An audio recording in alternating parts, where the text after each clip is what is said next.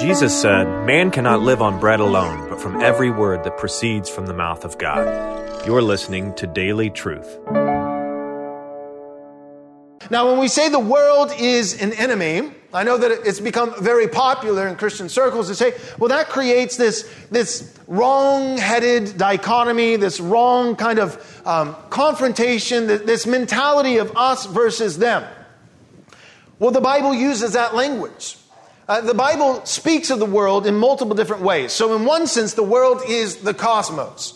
It is the physical creation. It's what God has made. And the world is underneath the curse of sin because Adam, that is the first Adam, our first father, he was not only the federal head of himself, of his wife Eve, and of all their posterity, all of their future children, which includes you and I, but he was also the head of all creation.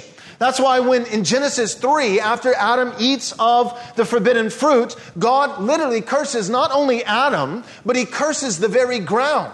The creation itself, the earth, falls under the curse because Adam was the federal head. That means he was representative of not only all of humanity, but all of the cosmos, all of creation. That's why later in the New Testament, the Scripture speaks of even the creation being under great groans in sighs, eagerly awaiting for the sons of God to be revealed. So all of creation has fallen under the curse of sin. So the word world is used to describe creation, the cosmos, which is under the weight of sin, under the curse of sin, and yet still the creation speaks to the glory of God. That's what we call natural revelation. We've seen that thus far in our series through the Psalms, meaning that even the skies, if you remember, we talked about how the skies are declaring the glory of God. So what does that mean?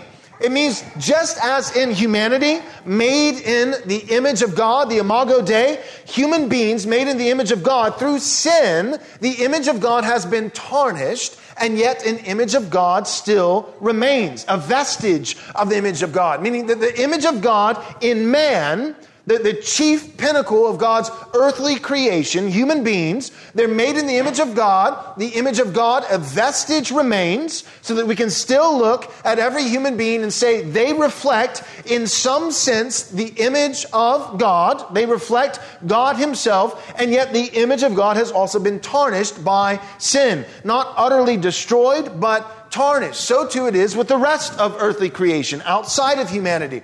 That earthly creation, it still maintains enough of God's character to where the Apostle Paul can write with confidence in Romans chapter 1. He says that creation itself testifies to the glory of God, so that all men are without an apologia, an argument, an excuse. Meaning no single human being can claim the excuse of ignorance. Ignorance doesn't mean innocence because ignorance is a lie.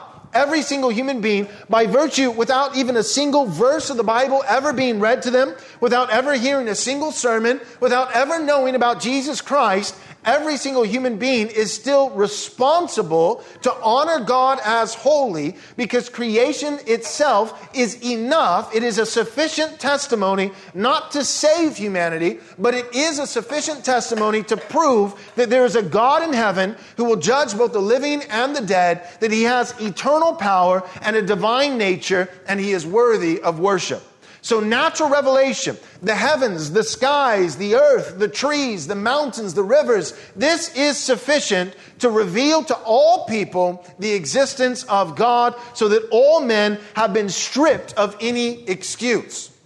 So, just as human beings were made in the image of God, yet the image of God has been tarnished through sin, but not utterly lost. The vestige remains. So too, in the rest of creation, outside of humanity, the earth itself, we still have a sufficient testimony. The earth is still able, by God's grace, to testify to God's existence. And yet, there are certain things in natural revelation that do not speak to the character and nature of God because they have fallen under the weight and curse of sin.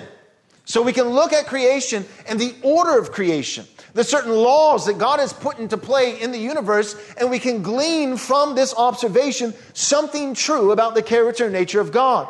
And yet at times, if natural revelation is all we look to and not special revelation, namely the Word of God, then at times we will come to wrong conclusions because natural revelation has fallen under the curse of sin. For instance, death. When we look to the world, to the cosmos, creation, human beings, and the rest of the creatures that God has made, even plants that He has made, we see death. And if we're not careful, we could glean from that, we could conclude that God is the author of death, and we would be wrong. Because that's an element where the natural creation has fallen under the curse of sin. That doesn't reveal the character of God. That reveals the failure of man, the failure of Adam to uphold the covenant that God established with him in the garden. So all that being said, the word world is used to describe the cosmos. The word world is also used to describe the whole mass of humanity. An example of this would be John 3:16. For God so loved the world, the whole mass of humanity. There's a sense in which God has compassion on all people, both the elect and even the non-elect. Why is this the case? Because the Psalms declare that God has compassion on all He has made. So in God's common grace, this would be apart from His fatherly love for His elect children, but in God's common grace, in His common love, there is a sense in which we can say God loves even the unbeliever. Even the unbeliever that God has not chosen, that God has not determined to ever save. There is, in His common grace, there is this general compassion for all of creation, including all of humanity, even those individual people that God has determined not to save. His fatherly, adoptive, eternal, salvific love, however, is reserved for His people who are saved by grace through faith in Jesus Christ alone. So the word world means the cosmos. The word world means the mass of humanity. But the word world also has at least one other meaning.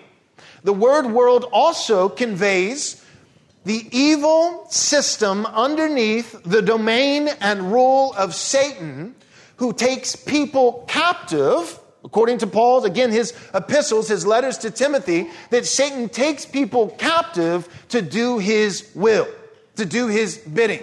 There's a verse in the Bible, in one of Paul's letters to Timothy, I can't remember if it's the first epistle or the second, but where Paul says that we should argue, we should rebuke or oppose those enemies, our opponents, with gentleness. It says, respond to them with gentleness, and then he gives the reason why. He says, for you do not know that God might grant to them repentance, causing them to come back after being taken captive by Satan to do his will. So our enemy is not flesh and blood. We see that in Ephesians, right? Our ultimate battle is not against flesh and blood, but principalities. But the reality is that these principalities, that the enemy, the spiritual enemy, Satan and all his demons, they do, however, take people captive to do their will. So our enemy, we have the flesh, the devil, and the world is good insofar as it represents the cosmos, what God has created. It's also good insofar as the world represents our universal neighbor that we're called to have compassion on because God has compassion on all He has made. But the world also signifies the unbeliever who, although there is a sense in which we're called to love them as our neighbor, we must also recognize that everyone has an allegiance. Neutrality is a myth. There is no moral neutrality. Every man is either for Christ or against Him. And those who are not believers in the Lord Jesus Christ and submitted to His lordship have in fact been taken captive by someone else. That someone else is the devil, who Jesus says in John chapter 8 is their father. He says this to the Pharisees. He says that your father is not Abraham, not in a true spiritual sense. Your father is not God. Your father is the devil, and you look just like him. You're a chip off the old block. He was a liar and a murderer from the beginning, and here you are lying, that is bearing false witness about me, and also you have murderous intentions in your heart to crucify me unjustly, to murder me. So Jesus says to the Pharisees, you guys are children of the devil, and their father, spiritual father, the devil, had taken them captive to do his will. As a special thank you for your gift of any amount, we'll be happy to send you a free digital book from our store. To access this offer, visit rightresponseministries.com/offer. We highly recommend Pastor Joel's book, Am I Truly Saved? If you or someone you know has wrestled with doubts about the love of God, this would be a great resource. As a reminder, to get this offer, go to rightresponseministries.com/offer. And thank you for your generous support.